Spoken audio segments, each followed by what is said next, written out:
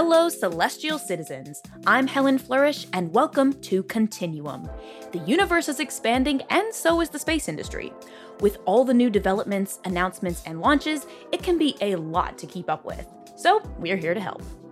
Continuum is a news outlet that's making space news relevant for the next generation, and boldly challenging the status quo.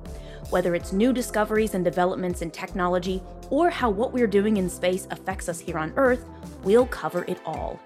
Currently, we're posting our stories to our website, www.continuum-hq.com, and on our newsletter, which comes out every other week. Not only does our newsletter include links to our original features, but it also contains a rundown of some top headlines from the week, as well as recommended space reads from around the web. The video version of our show will return in the coming weeks, so keep your eyes out for the date of the next live stream. You can visit links to our website and find out how to subscribe to our newsletter in the episode description. Whether you're a space enthusiast or just starting to look up at the stars, we'll take the highlights from the week and share them for you here, as well as share our feature stories for the week. We are the outlet providing space news for everyone. So, without further ado, here's Continuum.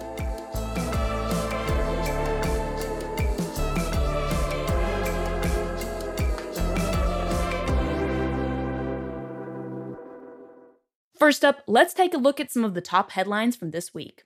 By the time this comes out, SpaceX's Crew 3 will have hopefully made a safe return to Earth, with splashdown being at around 12:30 a.m. Eastern Time.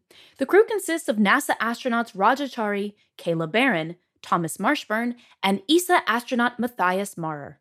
Before leaving, Thomas Marshburn, the then commander of the ISS, handed the reins over to cosmonaut Oleg Artemyev.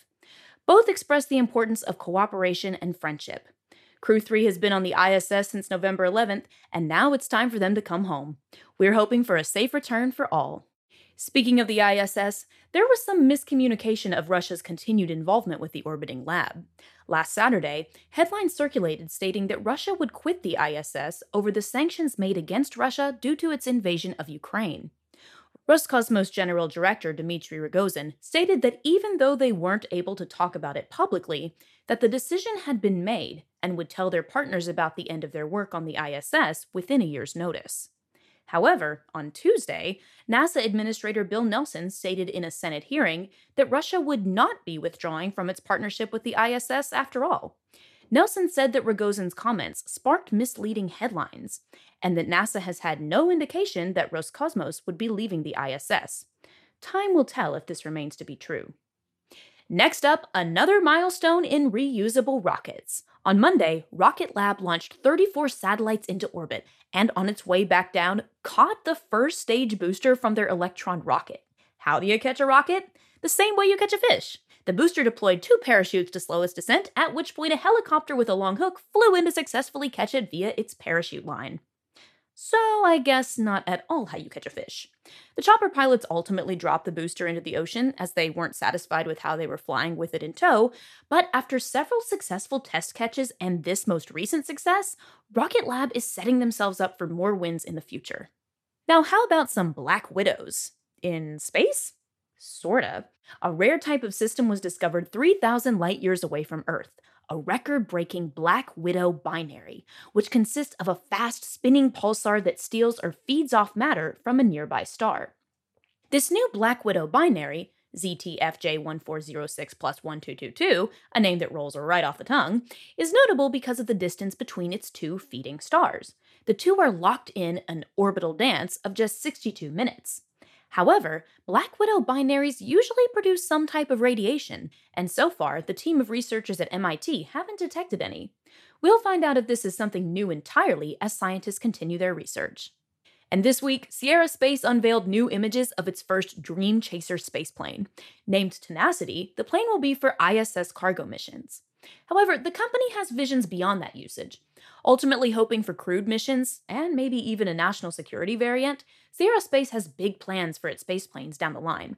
With structural testing complete, Tenacity will move on to final integration and testing before being shipped to NASA's Neil Armstrong Testing Facility in Ohio in August.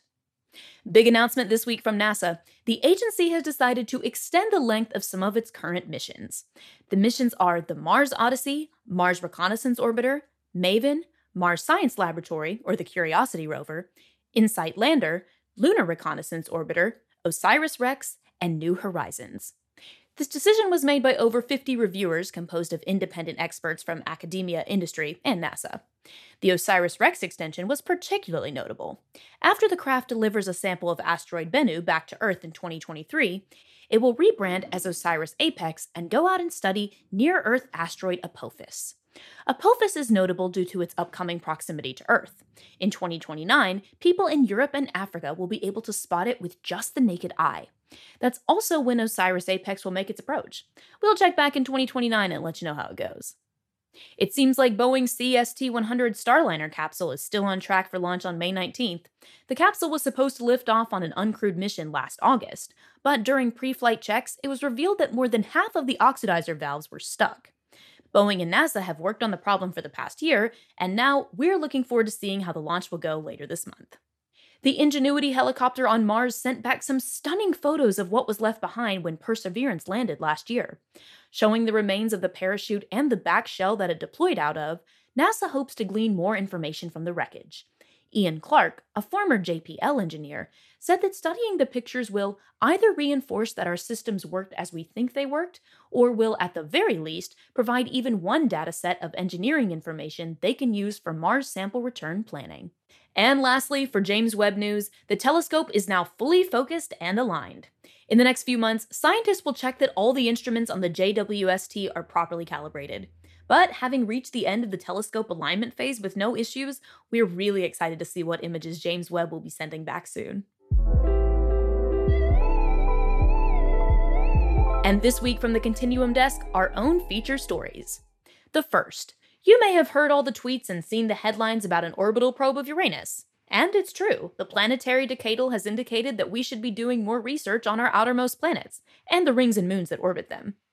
In our story, We Are Going to Uranus, but its satellites might be just as interesting, by Jackie Apple, we'll dive into why the planet's smallest and innermost moon, Miranda, and its unique surface has scientists excited. One even calling it an absolute f***up of a satellite. And next, how are we thinking about living on the moon? In ESA's Approach to Lunar Infrastructure, by Rahul Rao, we take a look at 3 different ways ESA and some of their back-end experiments will serve as a guide to one day living on the moon. From oxygen creation to lunar homes, check out the full story to see what we'll need to one day be living La Vida Lunar. And that's it for this week. Again, if you want to read the full stories, check out our website, continuum-hq.com. You can also follow us on Instagram at continuum.hq and Twitter at continuum_HQ.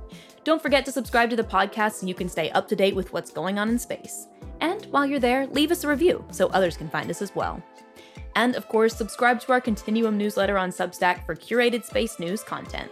Tune in 2 weeks from now to keep up to date with all the cool stuff happening in that big, beautiful cosmos we're all floating around in. Continuum, one giant leap every other week.